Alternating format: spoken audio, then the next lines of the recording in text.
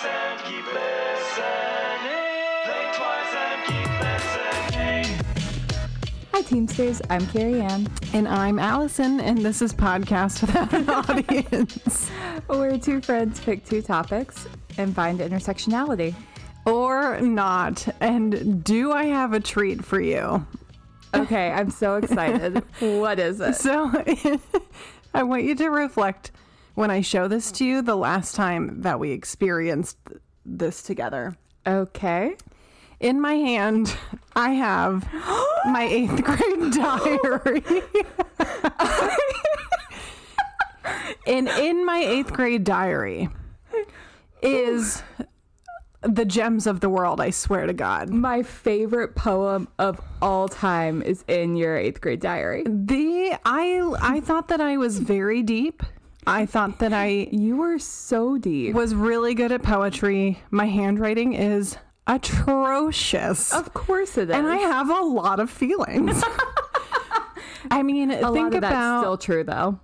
Think about the time in your life when you have so much angst and so little control of your life. And no processing skills. Processing no skills. No one's teaching you about meditation and mindfulness. No, especially not, 8th grade angsty Allison. Yeah, so these poems are dated. The one I'm going to read to you is dated February 7th, 2005. Okay, my body is ready. So just to do some background, 2005 was kind of a hard time. It was in the Bush administration. Okay. And that's what my poem is about. So this way would have been, I guess, in the 8th grade. Okay. So what are you in the 8th grade? 12? 13? 2005? Mm-hmm. 14. 13 to 14. 13 to 14. This poem is called President. The people all come together to put in their thoughts and opinions, for they are choosing one person with a heck of a lot of commitments. For some, they like a donkey. For some, they like an elephant.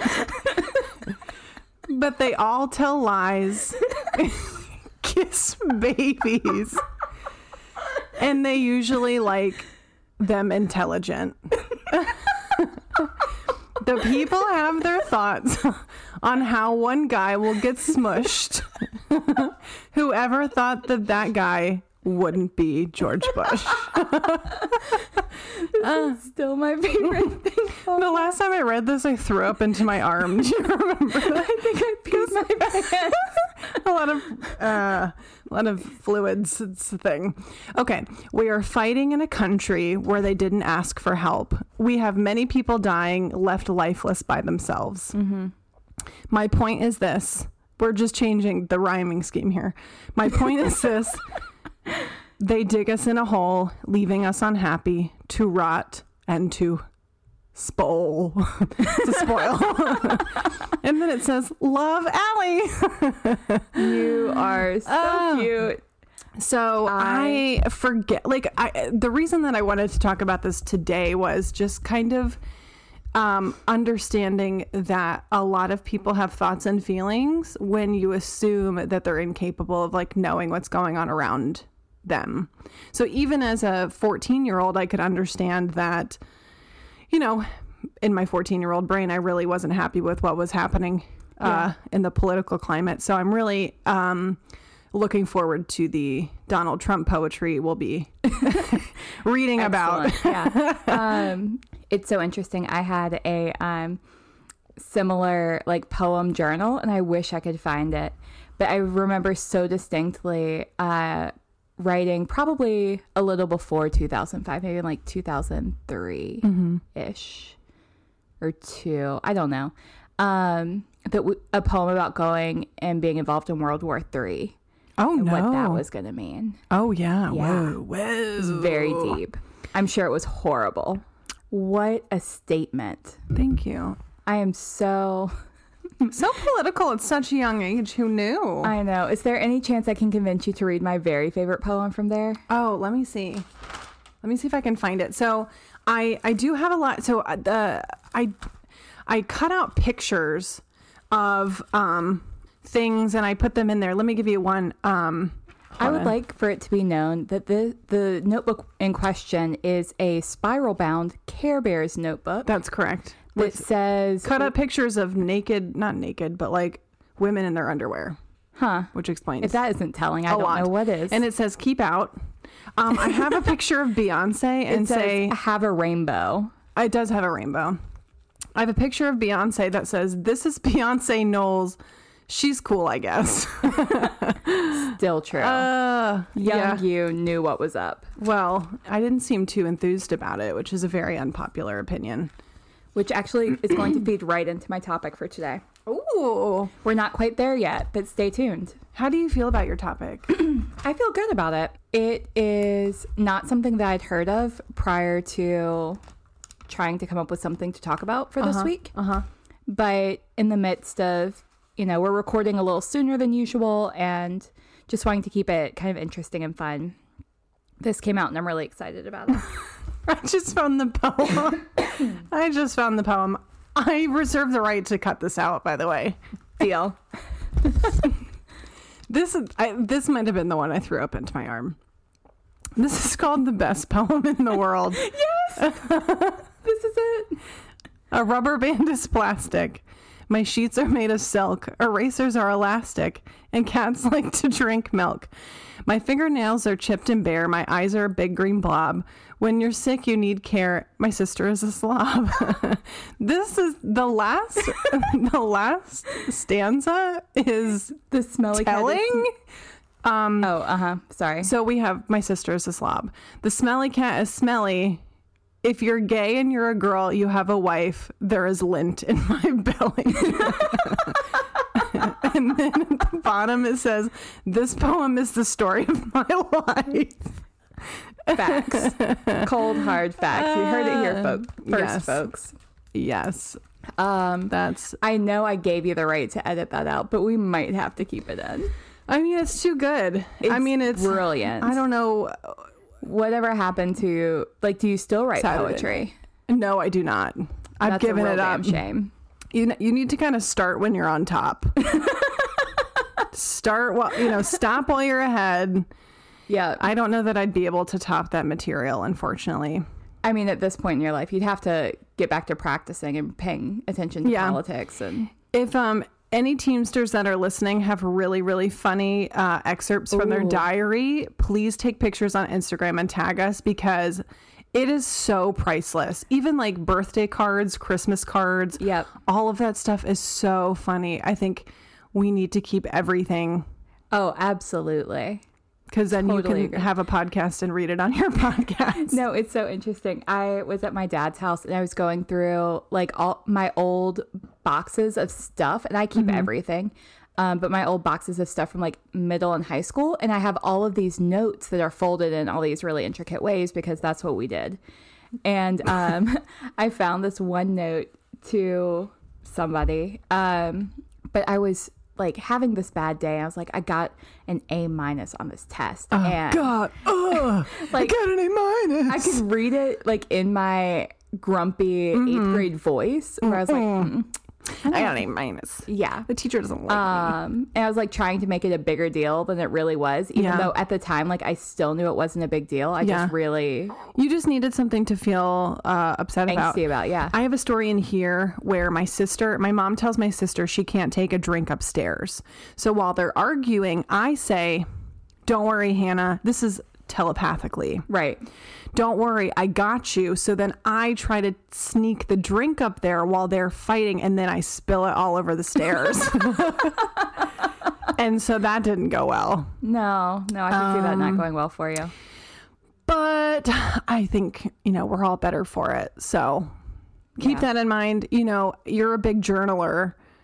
I am. If you're doing it for mental health purposes, never read that shit again. No. Burn it at the end. Don't do that to yourself. Do not go back and read it. Well, but I would say high school and under is appropriate. Oh, absolutely. No, my recent journals, I have this one really large journal that I was gifted in 2012 or 13. and it's leather bound and it's beautiful. And it's like seen me through all these relationships. And I only ever pick it up and write in it like when things are really good. If things are bad, then I have all these other like teeny tiny little journals that I write in and then promptly lose because I don't want to, you know, keep up with that. But this big leather journal has been around for almost 10 years now, and I really just want to fill it up and like get it over with. Never go back and read that shit. No, never go back and read it. It was so bad for my mental health. So bad. I like skipped around, but still horrible. I love our good friend, names rhymes with Boston. He keeps our good friend Boston. His he keeps the tiniest notebook in his pocket always just to write shit down. My dad also does that. So it must cute. be a real cute guy thing. Yeah. I love my friends. Anyway, let's get into some shit. What you got for me? So I really cannot express to you how much I wish that I had rewritten the intro to mine. Okay. Because it falls right in line, but there's got to be a better way to deliver this. Instead, we're going to read exactly what I wrote. Please do. My body's ready. Okay. So I have a personal pet peeve to share. Is it something I just did? No. Okay. No, but it's about being angsty and like... Okay. Yeah. So, and that is that I absolutely hate like the dare to be different mantra. Like the I am so cool and no one gets me. I'm just different. Like It's an age appropriate thing. You're allowed to be angsty until college and then you need to get the fuck over it. you're so not wrong. But like, do you remember the t-shirts that were like swim the other way? And it was a whole school of fish swimming one way, and inevitably another fish was like swimming the opposite direction. They were bright colored, and if they didn't sell it at Hot Topic, I don't know about it. They probably sold it. You actually still have this shirt. Yeah, it's in my. I'm wearing it right now. But like they resonated with us so deeply at one point, and now they feel so cliche. We're all different, and that's like the whole fucking point. I feel so seen. Exactly.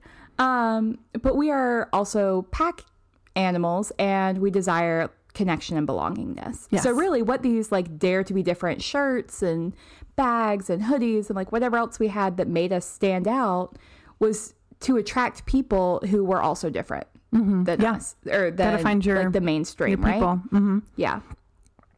So today I want to talk about the power of conformity. Very specifically, we're going to talk about a research study that was done in the 1950s that's called the Asch Conformity Experiments. But more broadly, like how this lens helps us see ourselves within social groups and society. So Solomon Asch wanted to know to what degree a person's own opinions are influenced by those of groups. Okay. Well, we already know that individuals have a tendency to follow unspoken rules and behaviors of a social group that you belong to, right?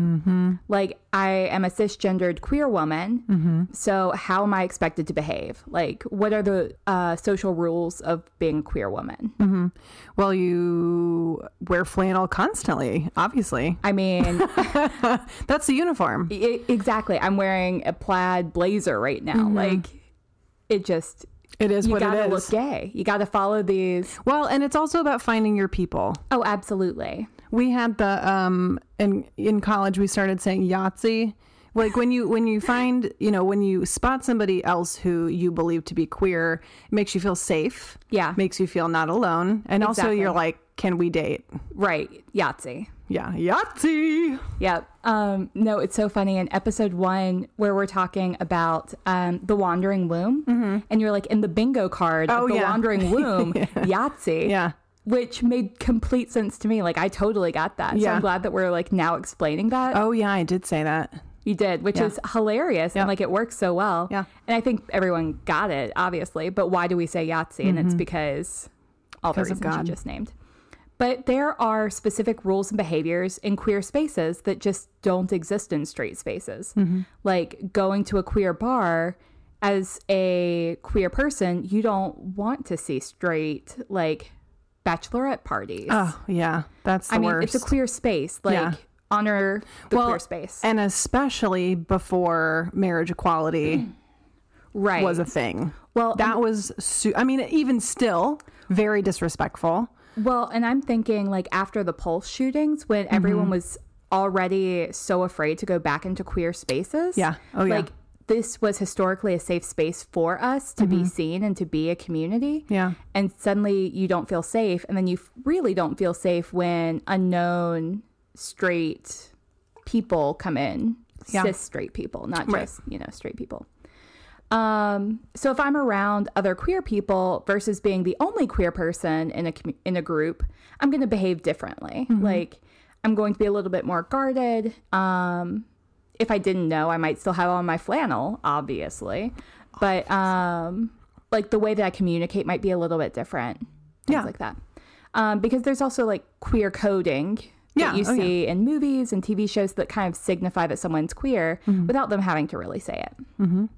So the same is true for any rural community. Like being around deaf people or neurodivergent people, you follow those social rules so that you fit in with the group and with the community, and you pick up on them, right? Yeah.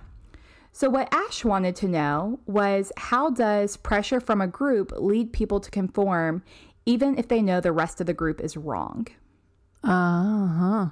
So to preface, It's like if so-and-so jumped off a bridge. would you jump off a bridge too? The answer is Probably.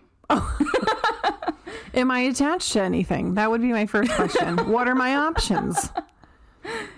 Fair. That would be a great question. How deep is the water below would be my, if it's, yeah. Girl, you are not jumping, not off, jumping a off of a bridge. Do not play.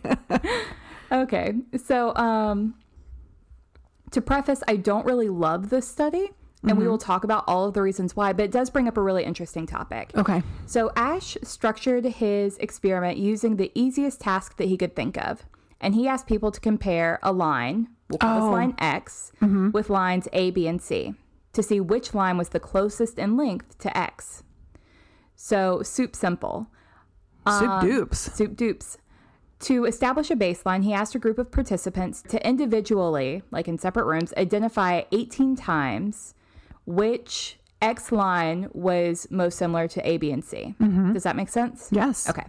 So when he did this experiment with just people individually, he had a 99% accuracy rate, which I guess it sucks to be that one guy who guessed the line, or who second guessed Like, himself. Bill, get out.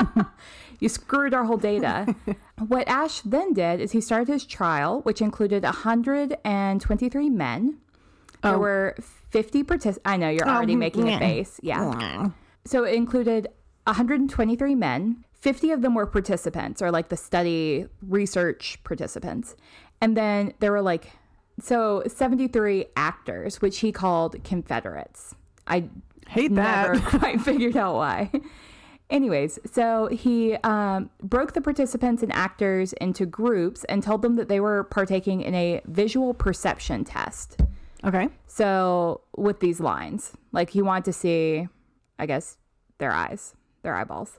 The groups were each, of course, given 18 tasks, and the actors were given or told to give the correct answer 6 times. So the groups were like 3 to 5 people, and one person in the group was being researched, and the other 3 to 5 were like these Paid actors, participants. right? Who knew So what was less up. than half the time they're choosing the right answer. So this like random guy who's like, no, you're wrong in his mind. So they're all giving these answers out loud. Right. So they're all giving these answers out loud. They're sitting in a row, and they go down the row and say the answer. You look at X and you look at A, B, and C, and you're like, oh, it's obviously B. These 2 lines are the same length. Yeah. And then person number 1 says the answer is A. Person number 2 says the answer is A. Person number 3 says the answer is A. It's your turn. Are you going to say the answer is A, or are you going to say the answer is B? Right.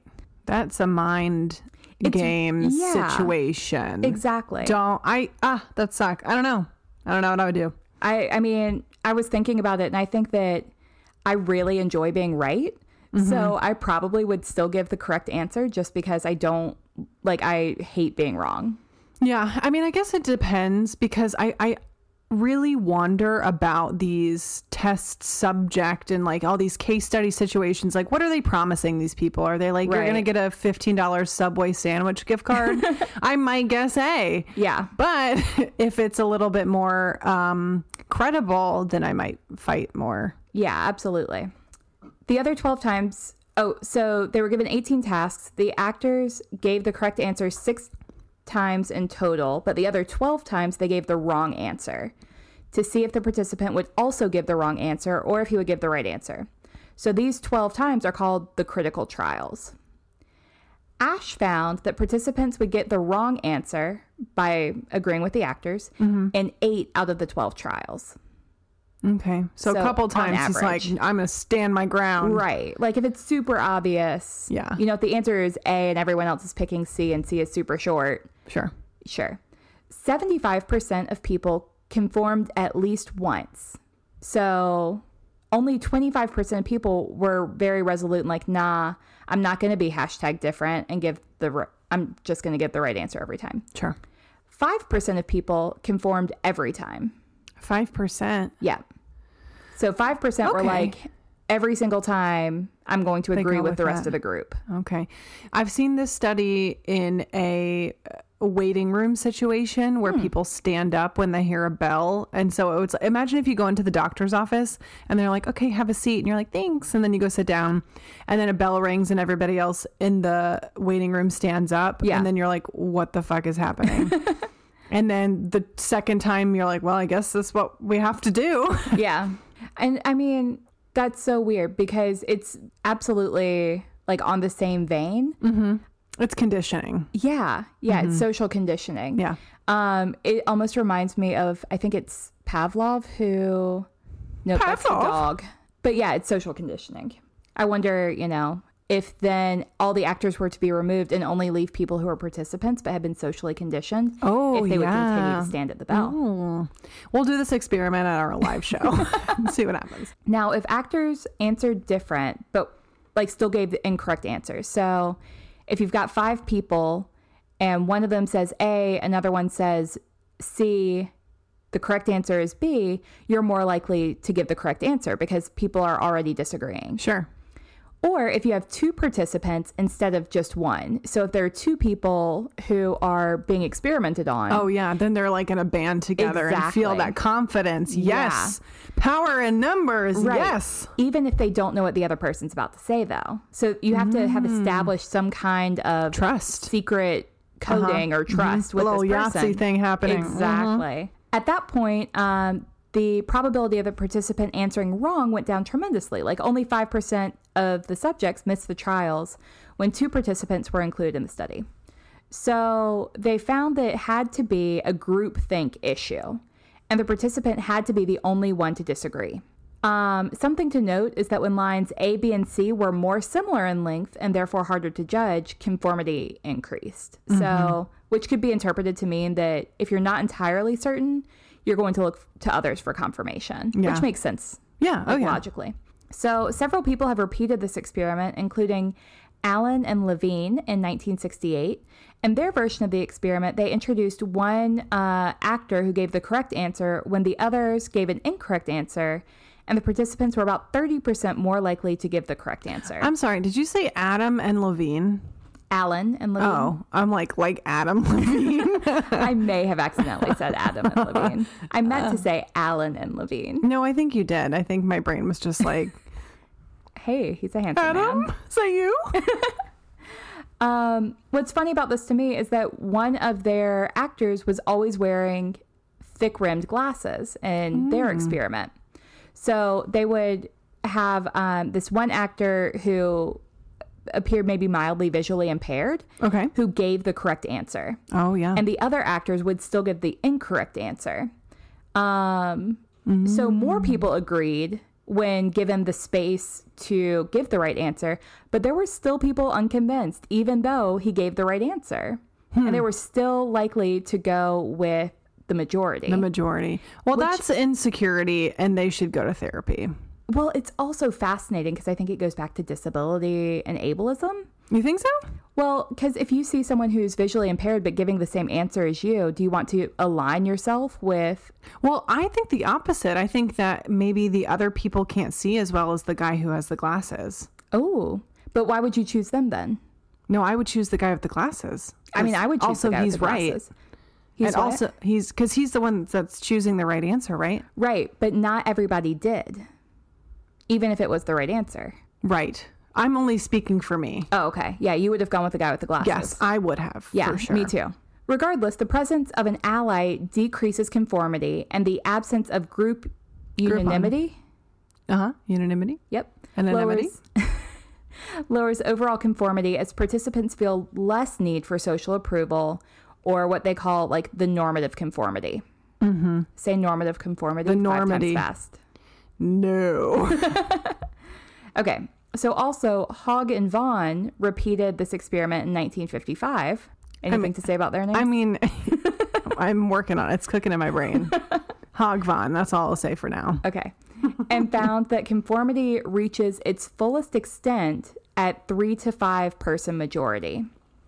Full extent with 3 to 5 majority. Yeah. Power in So numbers. Adding more people has a little effect. So whether you're like a part of one person in a group of 5 or a person in a group of 100, your chances of conforming are about the same, which I think is really interesting. That is interesting. Yeah. You know, there's a lot of reasons why, but this reminds me of why we don't vote in open like town hall communities anymore. Exactly. That's why yeah. it's so private, because you're of the exactly right. That's exactly conformity. what this was. Hashtag problematic. We're getting into so much more of that, but you're exactly right. In fact, I had even written almost that exact thing and then took it out. But it's also why agencies will do anonymous surveys. It's because if you think that people are going to see your results and see what you said, then you're less likely to give, the answer. that you Sure, wanna give. yeah.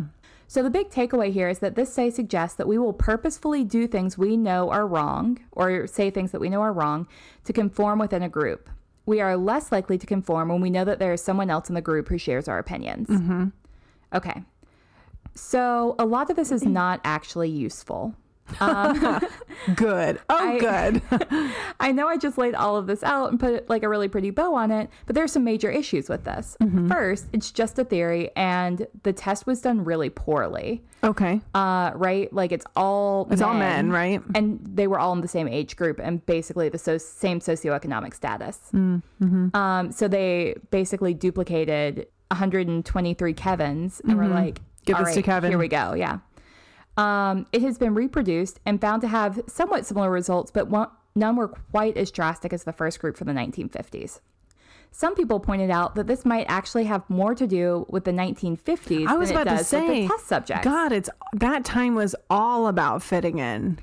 That's like the Meet the Cleavers era, and It was like the anti-communist witch hunt, Red Scare, Marxism. Okay. Yeah. No, not Marxism. McCarthyism. I mean, it's all about fitting in and like laying low. Exactly. No one wanted to be pointed out as like not Different. upholding American values. Yeah. So there was already a fear of not fitting in or being accused of thinking differently. The most recent time I was able to find that someone recreated this experiment was the early 1990s. And that's when they found that conformity has its upper limit of like 5. Got it. And anything beyond that is fine, but it doesn't really change. Yeah. So clearly some of the findings have stood the test of time, and that's what we're going to talk about.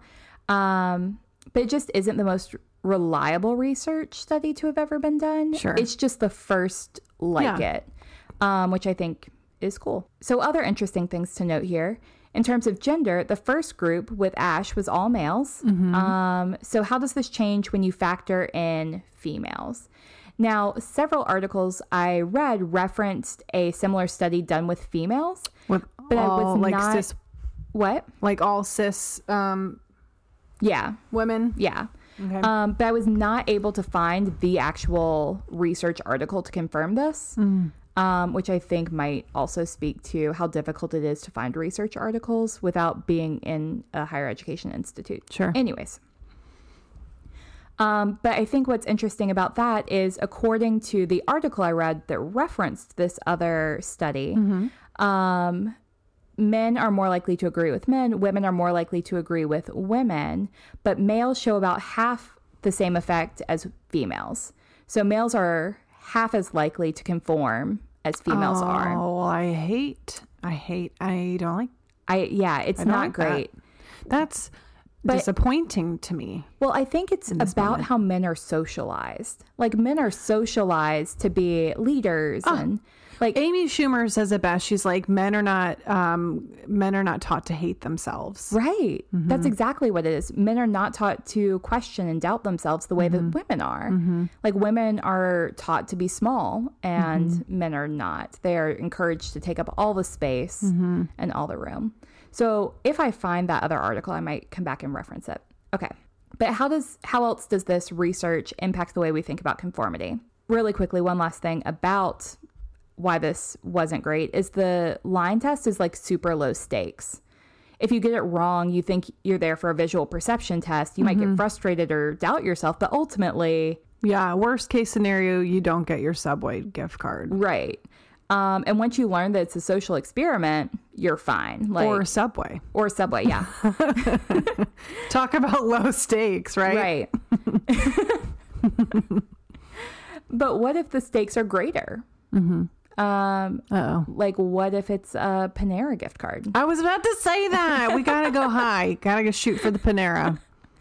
Some of this, it's hard to do a true experiment because you can't control enough variables to get solid data to do. And instead, you'd have to do a qualitative study.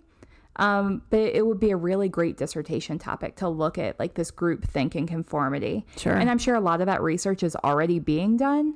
That was not the point of today's podcast episode. We will have to come back to more of that. I wanted to start us at the very beginning here. Sure. There's also an interesting question to be asked about why people would conform if it was such a low stakes thing. Like, if it doesn't matter in the greater scheme of things, why would you conform? It's just another question I have. So there's obviously an element of peer pressure here that might help explain why adolescents and adults conform to peer pressure and do things that they know to be wrong. Now, I'm very wildly speculating because this wasn't mentioned in the research specifically. But what we know from other research is that connection can be traced back to safety. So, like, there's safety in numbers. We know that humans are wired for connection, and connection often means learning to fit in. Even the Dare to Lead crowd is looking for other people to be different with because you want to be together and you want to agree with people. Yeah. So you start looking for people that you agree with. There's also an interesting thought to be had about bullying and mob mentalities. When we think about wanting to connect with people or even conforming to those that you're consistently around, it might be interesting to do more research about, like, how these people come together and conform and then use that to try and get other people to join them. I don't know. Join me. Yeah.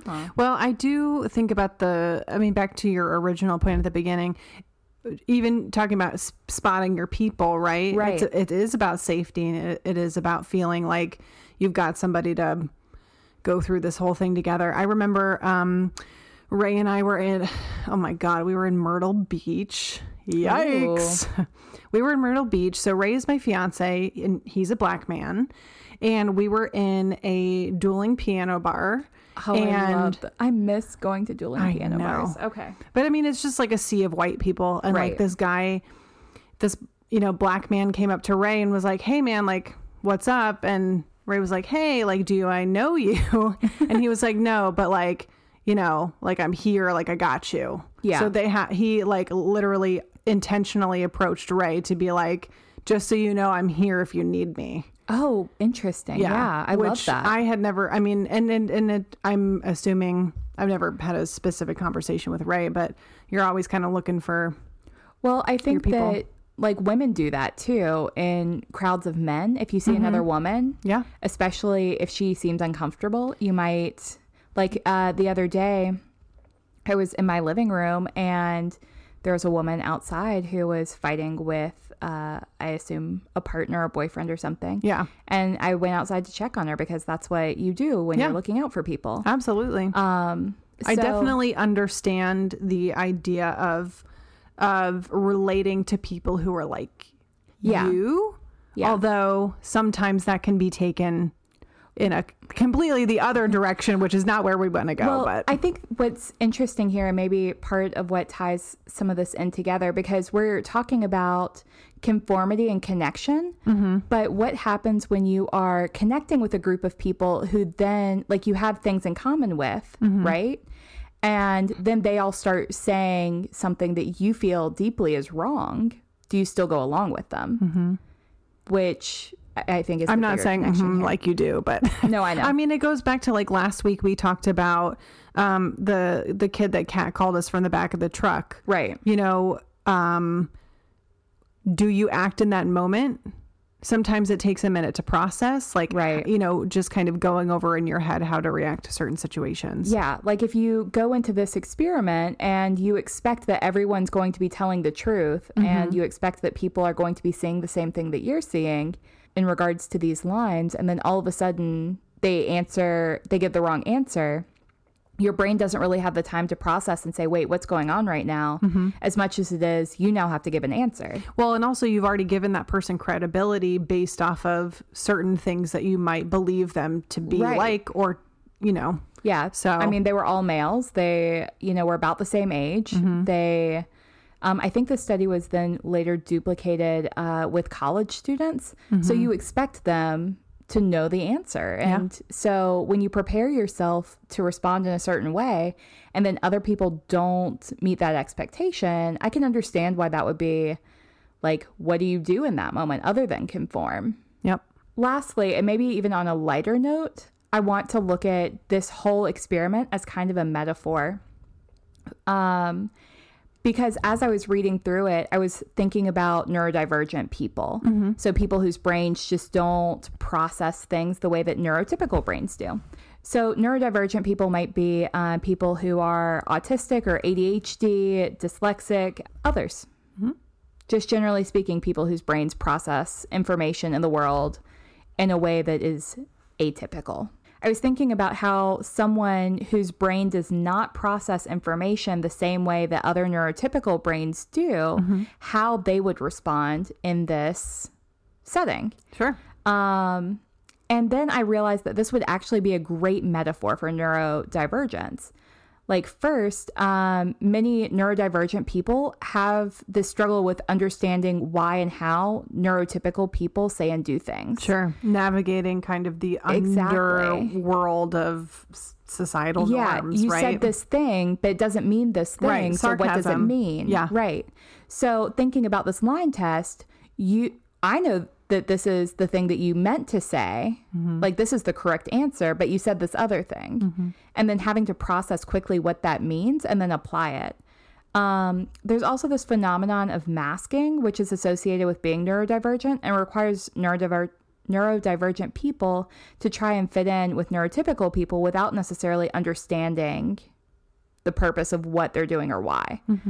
For example, like mimicking facial expressions or body language because they've studied other people doing it. So you could share this example of presumably neurotypical people being put in a position where they're having to mask in order to conform. Sure. It isn't true masking, just maybe a useful tool or metaphor if you're a neurodivergent person who's trying to explain how it feels to be neurodivergent. Yeah. But yeah, so that is connection and conformity. Very cool topic. Thank you. Very, very cool. I liked that. Thank you so much. I am really scared about intersectionality this week. Scared in what way? Well, because I'm going to be talking about child marriage. Oh, I don't like that. Don't love it. I am going to go ahead and do a trigger warning, of course. Oh, yeah. We'll talk about ages of consent versus ages of marriage. There's a lot of legality involved, but just doing kind of a general warning at the beginning that this might be hard for some people to hear about. Yeah. I know that you're going to specify in just a second, but are we talking about global child marriage? Yeah, I don't love focusing on only certain parts of the world with this because I don't think that that's necessarily fair. Right. My focus is on kind of throughout history, but specifically the examples I'm going to be giving are from the US. Okay. Which I think is important for people to hear because we need to realize that this shit happens on our own soil. I'm also going to get another White Claw. Perfect. According to the United Nations Sexual and Reproductive Health Agency, or UNIFPA, quote, factors that promote and reinforce child marriage include poverty and economic survival strategies, gender inequality, sealing land or property deals, or settling disputes, control over sexuality and protecting family honor, tradition and culture, and insecurity, particularly during war, famine, or epidemics. Other factors include family ties in which marriage is a means of consolidating powerful relationships between families, unquote. So that's a lot. Whole lot. Yeah. Are we going to unpack that?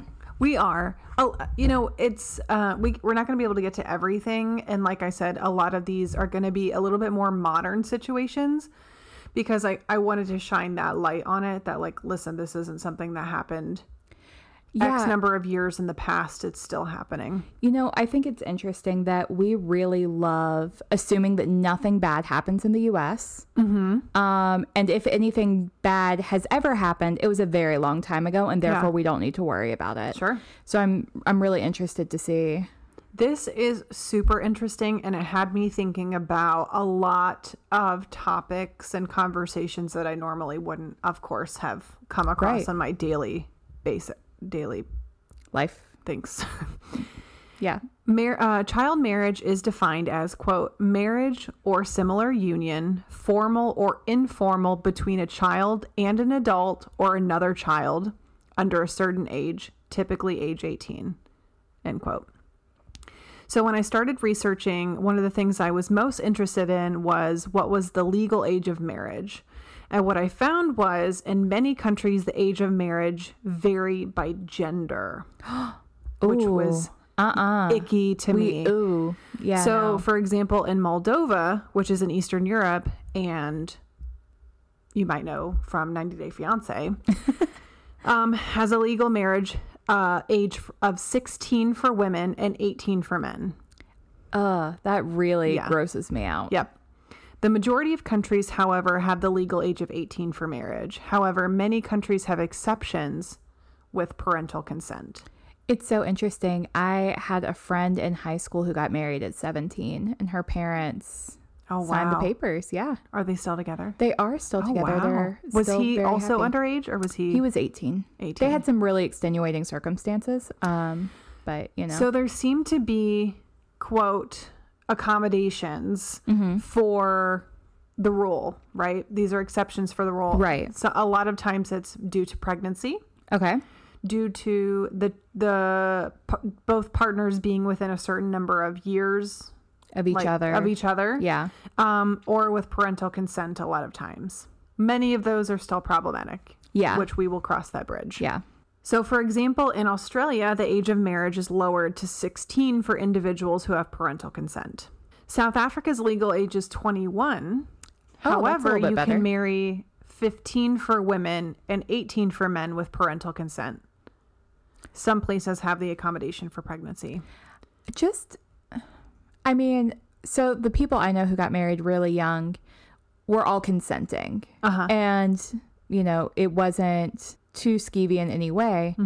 But just imagine like consenting and wanting to get married at 18 or 19 or even 20 and 21 versus who you are now and where you are now in your life. Yeah. Like I am such a different person. Oh my that even God, if I am so grateful I didn't make any stupid decisions. Yeah. My parents didn't get married. Like my mom was I think she was 35 when she had me. She didn't get married until she was 31, I think. So in my mind, I was never in a hurry. No, my parents got married. My dad was 40 when they got married. So yeah, they were older. And yeah, I think that, I mean, we'll talk about marriage at some point, but I just think it's really interesting the way that we perceive it based on our own lived experiences Oh, too. for sure. There are a lot of variations here when it comes to accommodations. Many, many options. In the United States, things vary by state to state, like I just said. And how does child marriage affect those who participate? That was Right. also something that I was interested in learning about. Often the stress, anxiety, and trauma of a persuaded or forced child marriage can cause mental health issues with long-term effects. I mean, you don't say. Right. Like you're being forced into this marriage with an older person. Well, and we also have to remember that our brains are still developing, and oftentimes children or people in general are often being groomed, right? Right. So there's a lot of difference of opinion maybe perhaps in that moment as well. It's going to happen both ways. There's a ton of variance for situations like this. Oh, absolutely. Child marriage can prevent opportunities and education, specifically for girls. Girls are more at risk for this anyway, and now in this situation, it would be amplified. Pregnancy is also in effect. So childbirth for children is dangerous, and they can be also like considered high risk. Yeah. I found it interesting because there's basically two camps specifically in the U.S. for people who are opposed to marriage under the age of 18 and people who are pro marriage under the age of 18. I am so interested to hear what that perspective is because I assume that it's the pro-life crowd. Well, and a lot of times it is. It's kind of coming from the far right the majority of the time. However, there is in California and somewhere, and I'm doing this off memory. This isn't in my notes, so I'm paraphrasing here. But in California as well in the north, I think like Maryland, there are advocacy groups that belong, I believe, to either the Independent or the Democratic Party who argue that the age of marriage should go along with the age of consent. So in certain cases, those are 16 and 17. So they believe that those people or children should be able to get married, to get access to marital benefits, healthcare. I think it's so interesting because, and I don't think we've talked about sex ed at this point in the podcast, in any of our episodes. But let's get into it because I was raised in abstinence only education. Yeah. Because we live in North Carolina. Yeah. So I could see.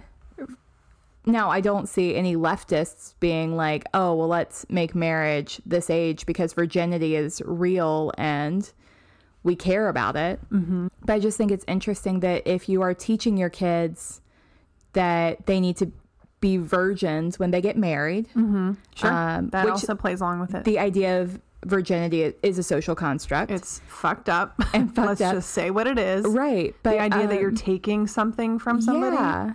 Or giving something to somebody. Yeah. No. We need to be in a sex positive environment that has nothing to, like, marriage and sex are two very different things. Mm-hmm. Let's keep them as very different things. Yeah. Separation of church and state, people. Let's go. Yeah. Wikipedia has an interesting quote related to child marriage and young boys that I'm going to read to you. Okay. Quote, "There is little research on boys and child marriage, but effects on boys include being ill-prepared for certain responsibilities, such as providing for the family, early fatherhood, and a lack of access to education and career opportunities." So let that digest for a moment, that the young girls who are at risk are facing essentially life and death, health risks. Right. And the young boys, their effects are also terrible, of course. Sure. But theirs are like, they're not going to be prepared to have a household. That was troubling for me. That's so troubling. And I think the thing that my brain immediately jumped to was their mom or parent had taken care of them their entire lives. And now they're jumping into a marriage. Like, we haven't talked about queer identities and all of this. Yeah, this is very cis. But so what my mind immediately jumped to was like young boys living with their moms and their moms do everything for them. Yeah. And of course, we're not talking about gay marriage and child marriage because that's not part of this conversation. Now, I'm Well- sure that there is a space for that conversation. Yes. That and thank you for making that differentiation, because yes, we're very much talking about cis straight Relationships and marriage. Marriage, yeah. Straight up. Right. But it's like the boys are moving from mom doing their dirty underwear, laundry, into expecting Ew. their new wife to do it. And I hate that. Yeah. Like, Yes. of course they're not prepared to be the head of house because A, what the fuck is that? And B, Yeah. they're babies. Yep. Problematic at best, my friend. The gender dynamic portion got me thinking about the age of consent as opposed to the age of marriage. The age of consent in Germany is 14. Okay. Their legal marriage age without parental consent is 18. Okay. With parental consent is 16. Okay. So there's some discrepancies there. Sure. In the Philippines, the age of consent is 12. However, people under the age of 18 cannot access reproductive health resources and contraception, even HIV and AIDS testing, Oh, that's highly problematic. without parental consent. Why are there so many discrepancies? And how many young people are actually getting married? Well, or wanting to engage in sexual relations with people and not having access to the things that they need in order to stay safe. Well, and I do think it goes back to religion, probably because Germany is a very, Progressive. yeah, I mean, Like- and a lot of times in Europe too, it's not as religious focused as somewhere like the US, where marriage and consent, Like we live in the Bible Belt. we live in the Bible Belt, and virginity, like you said, is very important in being, quote, intact, you know, For your spouse. for your spouse. Yeah. So that like- could be why, but 14 to me is still It's still super young. Young. Especially when you think Not- about brain development. Like your frontal lobe doesn't fully develop until your 20s. yeah. But I think that you're exactly right. And the difference is religion, and how we perceive religion in the U.S. and the Bible Belt. Quote, the incidence of child marriage have been falling in most parts of the world. Oh, that's good news. 2018 data from the UNICEF shows that about 21% of young women worldwide ages 20 to 24 were married as children. This is a Wait, 25 what percent was that? 21% of young women ages Okay. 20 to 24 were married as children. Wow. This is a 25% decrease from 10 years previously. The countries with the highest observed rates of child marriage below the ages of 18 were Niger, Chad, Mali, Bangladesh, Guinea, the Central African Republic, Mozambique, and Nepal, with rates about 50%. Wow. Niger, Chad, Bangladesh, Mali, and Ethiopia were the countries with the child marriage rates greater than 20% below the age of 15. According to 2003 to 2009 surveys, globally, an estimated 12 million girls annually are being married under the age of 18. Globally, what percent? 12 million girls. Oh, 12 million. Okay. So that's a lot to unpack. So let's just talk about the history. Well, right now I'm stuck on the 20% or 21%. That's 1 in 5. Yeah, Wow. it's too many. Yeah, I know. Everything else after that was just kind of a blur. I was just 1 It's in a lot 5. of information. So let's talk about the history. Okay. In the pre-industrial revolution times, in many parts of the world, including India, China, and Eastern Europe, women tended to marry right after reaching puberty, often in their mid-teenage years. Where the majority of this was happening was in small rural communities. This was the case well into the 19th century. I've often heard it accredited to the age expectations.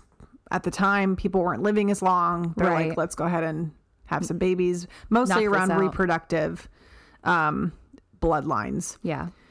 At this time, men usually married later because they were expected to have land, an education, and a household of their own. Girls were, quote, promised or often used as bargaining chips in relation to status. And in medieval times, it was common to marry even before puberty. We keep coming back to Greece. So let's go to Greece. Let's go to Greece. In ancient Greece, early marriage and motherhood for girls existed. Even boys were expected to marry into their teens. Early marriage and teenage motherhood were typical. This portion is from Wikipedia, by the way. It's a quote. In ancient Rome, females could marry above the age of 12, and males could marry above the age of 14. That's so young. I hate that. Yeah. Is Hippocrates involved in all this? He's not invited to this party. Okay, thank goodness. I would hate to hear what he had to say about all this. Totally there. Oh, for sure he was. Also, Rome, I mean, we talk about Rome every day, I feel like, but Rome has its own laws. A lot of times the men were getting married later and later, but they were often having like sexual relationships with young boys. Yeah. So there's a lot of things happening. Well, and I was reading at some point that like our ideas of marriage are still relatively new. Mm-hmm. Historically, marriage, I think you said at the beginning, was about status or, you know, using girls as a bargaining chip to get whatever. Whereas now we think about marriage as being based in love, and at least in U.S. white American society. Yeah, I would think well, I don't know. But I just think it's interesting the way that marriage has shifted, especially since ancient Greece, but certainly even much more recently in Eurocentric perceptions of marriage. Yeah. England was the first in Western Europe to create statutory rape laws and marital age laws. In 1275, sexual relations with girls under either 12 or 14, depending on interpretation of the sources, were criticized. A second law was made with more severe punishments for under the age of 10 in 1579. And in the late 18th and early 19th century, the British colonial administration introduced marriage age restrictions for Hindu and Muslim girls in the Indian subcontinent. But what I want to talk about, what I want to focus on, are the stories in the U.S. because I think it's really important. Yeah. I want to talk about a badass bitch named Sherry Johnson. Oh, Sherry? Mm-hmm. Okay. She is incredible. I've literally spent the past 2 days just listening to her speak. She has a TED Talk. Yeah, her energy is just phenomenal. And the fact that she's so positive after everything that's happened to her. Yeah. We need to feature her for our Woman Crush Wednesday on our Instagram. Or Woman Without Wednesday. objectifying her. Well, Is it Women Wednesday. Women Wednesday, whatever we called it. Yes. The one time we've done it. I don't think Have we done it yet? Nope. So we're going to do Women Wednesdays. We are. Let's feature Sherry for Women Wednesdays. I think that's a great idea. Good job. Sherry is a survivor and an advocate of sexual abuse and child marriage. At the age of 8, Sherry was raped by the bishop of her church. Oh, no. And later the deacon of the church. She was pregnant by 9, gave birth at 10, was married at 11 on March 29th, 1971 in Tampa, Florida. Her mother made her wedding dress. Her mother made her veil. Her mother basically came together with the members of the church and said, what are we to do? Marriage is the answer. There was an interview where Sherry had told her mom, and her mom beat her essentially for telling lies about, the deacon of the church. So stories like that, it's very tragic. Who did she get married to at the age of 10? Was it the She deacon? got married to the deacon. Okay. Yes. Who was not, he was older. I believe he was between 18 and 20. Okay. Also, she's 11. Ouch. What's interesting is that on the child's birth certificate, when she was 10, they created the birth certificate with Sherry's married name, but she wasn't going to be married for another year. Also, in order to get something like that on a birth certificate, there has to be a judge involved. So all of this was pre-planned. All of this was essentially known, and they would have had to have some inside connections in order to make this happen. So they got married in the church, and she was forced to marry her rapist. She was pregnant again at the age of 18, and she had to quit school. 6 children by the age of 17. Wait, we jumped from 1 to 6 really quickly. Yes. And finally at 17, she divorced him. And remarried the same year. And she says a quote, and I'm paraphrasing here, but she says something like, "Who does an abused person marry? Another abuser." Right. So by the time she was 27, she had 9 children. And all of this happened in the state of Florida.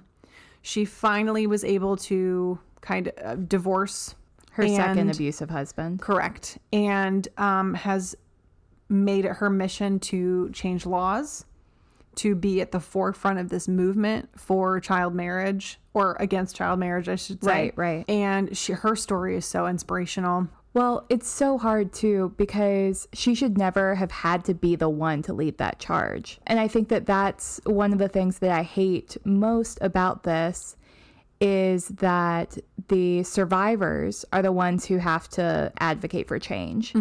It's not the people who put them in this position who are reflecting and realizing that something is wrong here. Sure. It's, the people who have suffered the most are the ones who then have to roll up their sleeves and make something change. Yeah. And her mother was an active participant, unfortunately. And this next story we're going to talk about as well, it's people assuming that parental consent is going to be a buffer and that these parents have their children's best interest at heart. Well, is simply not true 100% of the time. It's just not. Agreed. And as much as I want to believe that parents always want the best for their kids, parents can be misguided. Even a parent thinking that they're doing what's right for their kid may just not objectively be what's right for their kid. Mm-hmm. And that could come down to lack of education or lack of access to information, or even, conforming to whatever other people around them are encouraging them to do. Yeah. I'm sensing some intersectionality. Oh, girl, I'm going. So this next story I'm going to be discussing is from UnchainedAtLast.com, which is a website devoted to telling the stories of people who suffered at the hands of child marriage. So these are firsthand accounts of stories. However, names have been changed, places have been changed, so I don't have a ton of actual detail about these people. Right. So this is from the perspective of, quote, Terry. "I was raised in a family where abuse and neglect were normal. As a result, I was severely depressed, and at the age of 12, I attempted suicide. I called a local crisis hotline and spoke to a man who was a third-year missionary training student. He convinced me and my parents that he could provide counseling to me, and I didn't need the antidepressants and the doctors had prescribed. I saw him twice a week for counseling from then on. Later that summer, his apartment building caught fire, and he convinced my parents to let him move into their basement. We then go into some sexual trauma." She was 12 years old when she first reached out to him. Correct. "She became pregnant right before she turned 14. Quote, my parents said I could only keep my child if I married him, and that I had brought shame to my family. So in May of 1980, we went on a road trip so I could be married off. We first stopped in Kentucky, where the judge refused to do the ceremony due to my age.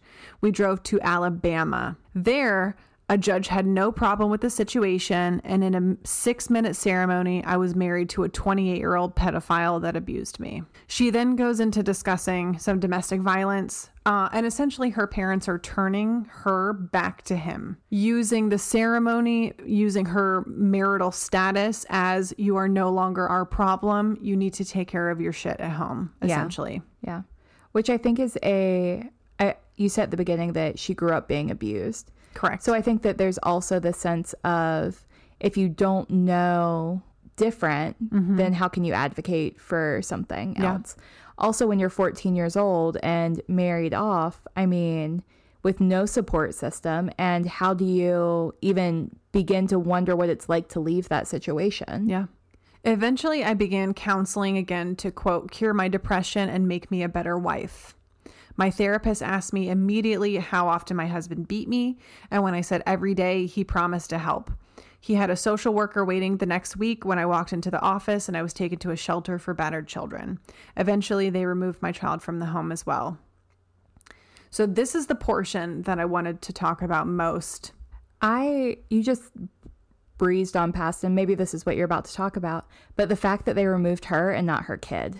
Like an abused woman having to leave her kid behind to go to a battered child shelter or an abused woman shelter. Well, Well, so I think what it's saying is that they scooped her at the therapy session. Oh, okay. So they went back for her child. Okay. I thought that there Yes. was some time between those two, but there were not. Okay.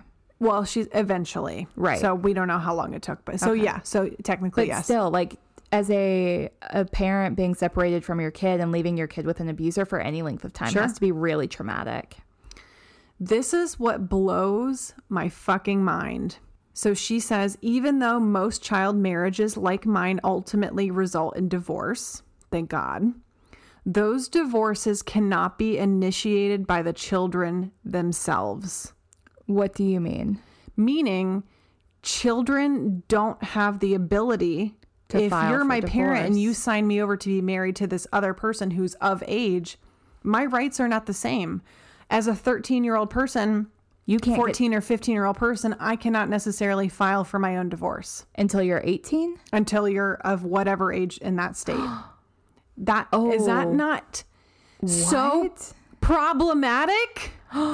I'm like, my hands are in the air. I'm like, it's fucked up. Oh my gosh. I can't wrap my mind around There's that. so And I'd many never loopholes. thought about it. No. Why? Yeah, Why would- exactly. I mean, we weren't educated about this. This does not happen in the U.S. What are you talking about? No.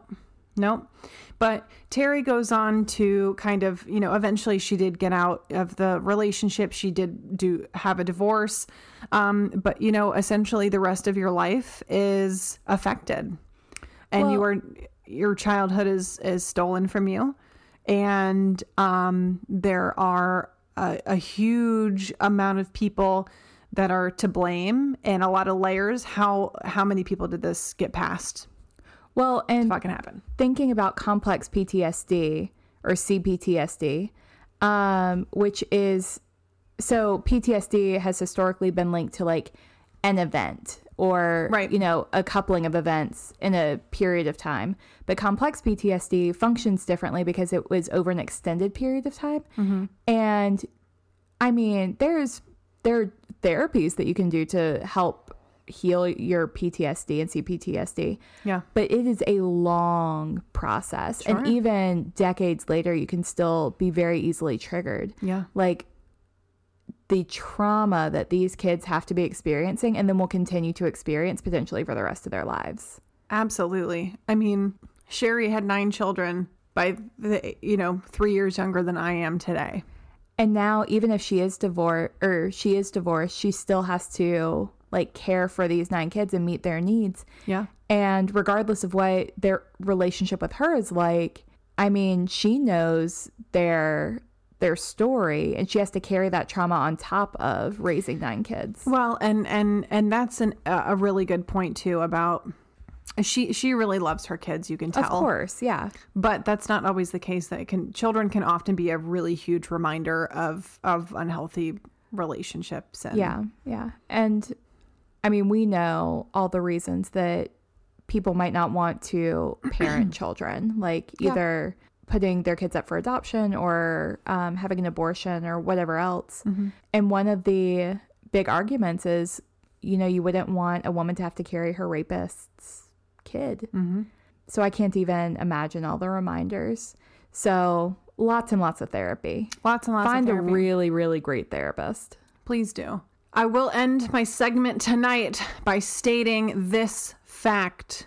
My home state of Delaware, New Jersey, Minnesota, and Pennsylvania are the only U.S. states which ban marriage under the age of 18 completely. Bravo to those 4 states. How the fuck do we get the rest of the country on board? Yeah, they're working on it.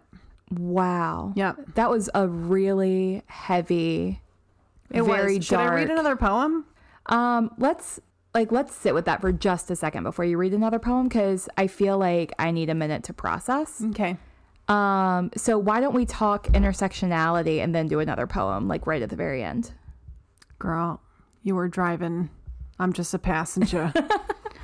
So the conformity thing is the first thing I think of right off the bat. Right. Is Like if people are telling you that this is an okay thing. I'm also thinking about teachers social workers. Yeah. People in the community that see Sherry being married to this 18-year-old when she's 11, and all of the things that they have to work through in their own mind about it being okay because they are married. Right. So to me, that's one of the first things I thought of as far as. Well, it reminds me of like some of those social experiments where they're like, if you see something happening, how likely are you to stand up and point it out and say that that's wrong if no one else is? Yeah. I forget what TV show or like little segment used to do that. But it was like, if you see a boyfriend yelling at their girlfriend, are you going to say anything? The hidden camera show? Yeah, exactly. Yeah. So that's what comes to mind for me, because if no one else is saying anything, it's really easy not to say anything. Sure. However, when you realize what the consequences of not saying anything are, do you feel more compelled? And I use the teacher and social worker example because those are people who are kind of contractually obligated to... mandated reporters. Yeah, exactly. But even family members and members of the church would have had to have known. And people were like literally still going to this church. Like, what? Yeah. And I think that it probably goes back to, you know, we're a part of this church. We have a community here.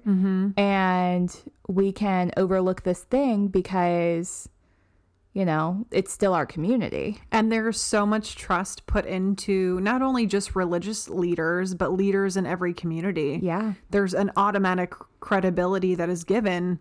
It's like a get out of jail free card, right? Oh, absolutely. Absolutely. I think that it's so troubling in just the frequency with which it occurs around the world, especially, and it doesn't sound like anywhere is really exempt from it at this point. Like this happens everywhere. Yeah. But I think what's problematic about it is that you're the first person that I've heard talk about child marriage in the U.S. in this way. Now, that's not to be confused with QAnon, who... Well, let me back up. So that's not to be confused with talking about like child sex trafficking. Sure. Child sex trafficking is a whole other bear. Like, oh yeah. Which I assume we'll get to at some point, probably a long time from now, because I'm going to need a minute to recover from this one. I don't want to. I know. But but there's an issue with sex trafficking in our country and in lots of places in the world. Yeah.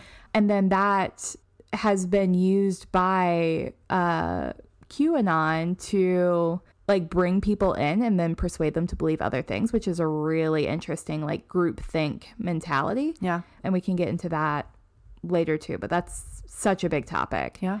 So just thinking about all the different ramifications of this. It's more widespread than you might originally have thought. So I'm also trying to bring it back in. So history talks about it being like really popular in small rural communities, but also we did all kinds of shit back in the day. We used to like wash our clothes in urine and shit that doesn't make any fucking sense. Yeah.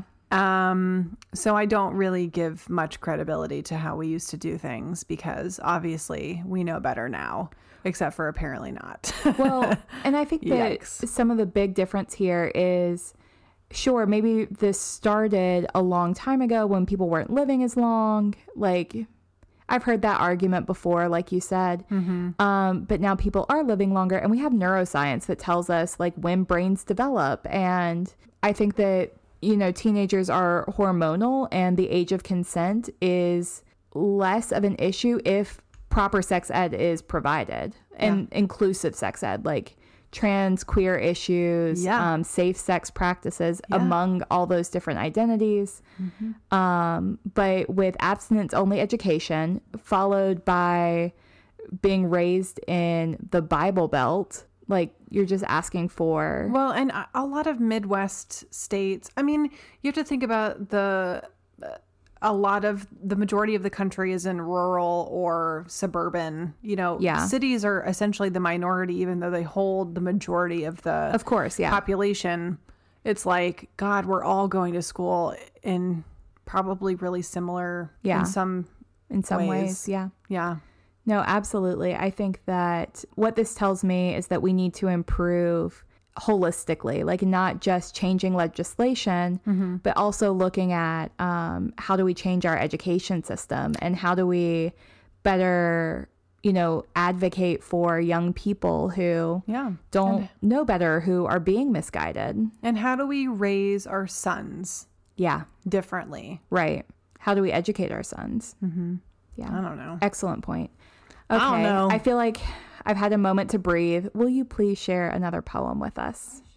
In lieu, I'm going to save my poetry for, I think, another episode because I think that we'll we've just covered space it out a lot. I don't want to, I want to save some treatsies for later.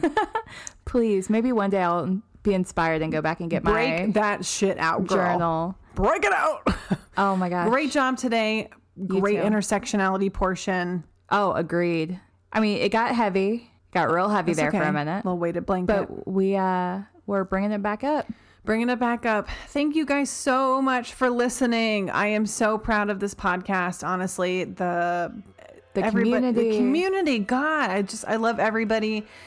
Definitely follow us on Instagram to see our updates. We post information about, pictures from all of our episodes. Email us. I want to hear from you. Message us. Slide into those DMs. Slide into Carrie Ann's DMs. All of the things. So thank you guys so much for listening. If you support us, blink twice. And if you're out there, keep listening. Thank you for listening to Podcast Without an Audience. Find us on social media at Pod Without an Odd. You can find us on Instagram or Facebook. Or find us on the web at podcastwithoutanaudience.com. Shoot us an email at podwithoutanod@gmail.com. Our cover art is created by an actual angel, Ashley Acevedo. Our music is by Zach Smith and Ted Oliver. Editing by Jacob Beeson. We hope you enjoyed today's episode and all of our nerdy content. Please consider leaving us a 5-star review on Apple Podcasts or wherever you listen to us today. Oh, and check out our Patreon for exclusive content and our pasta recipe. Again, thanks, and keep listening.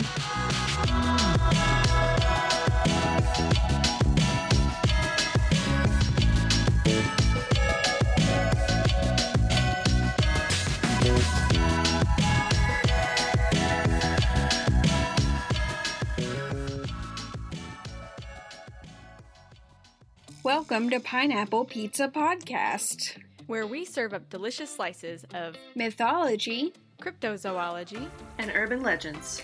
Ashley is the Mythbuster. Tiresias is finally just like, it was you, Kay. Waterboard him with this magical gem that is not a testicle. Emily is the cryptid hunter. And it's this guy that's bending over and farting into the face of this absolutely horrified Kappa. The Kappa's like, no! In some stories, this long, narrow sheet of cotton is also your roll of toilet paper. But it's evil toilet paper. And Lindsay is the storyteller. So put your trays in the upright position. We're flying back over to northern Italy for a fun little legend that will have you rethinking water sports. Yay! Am I pretty? I think I'm a snack. She'd be like, what's a snack? Do you have candy? Pineapple Pizza Podcast. Stop on by for a slice, a story, and a laugh. Coming January 2021.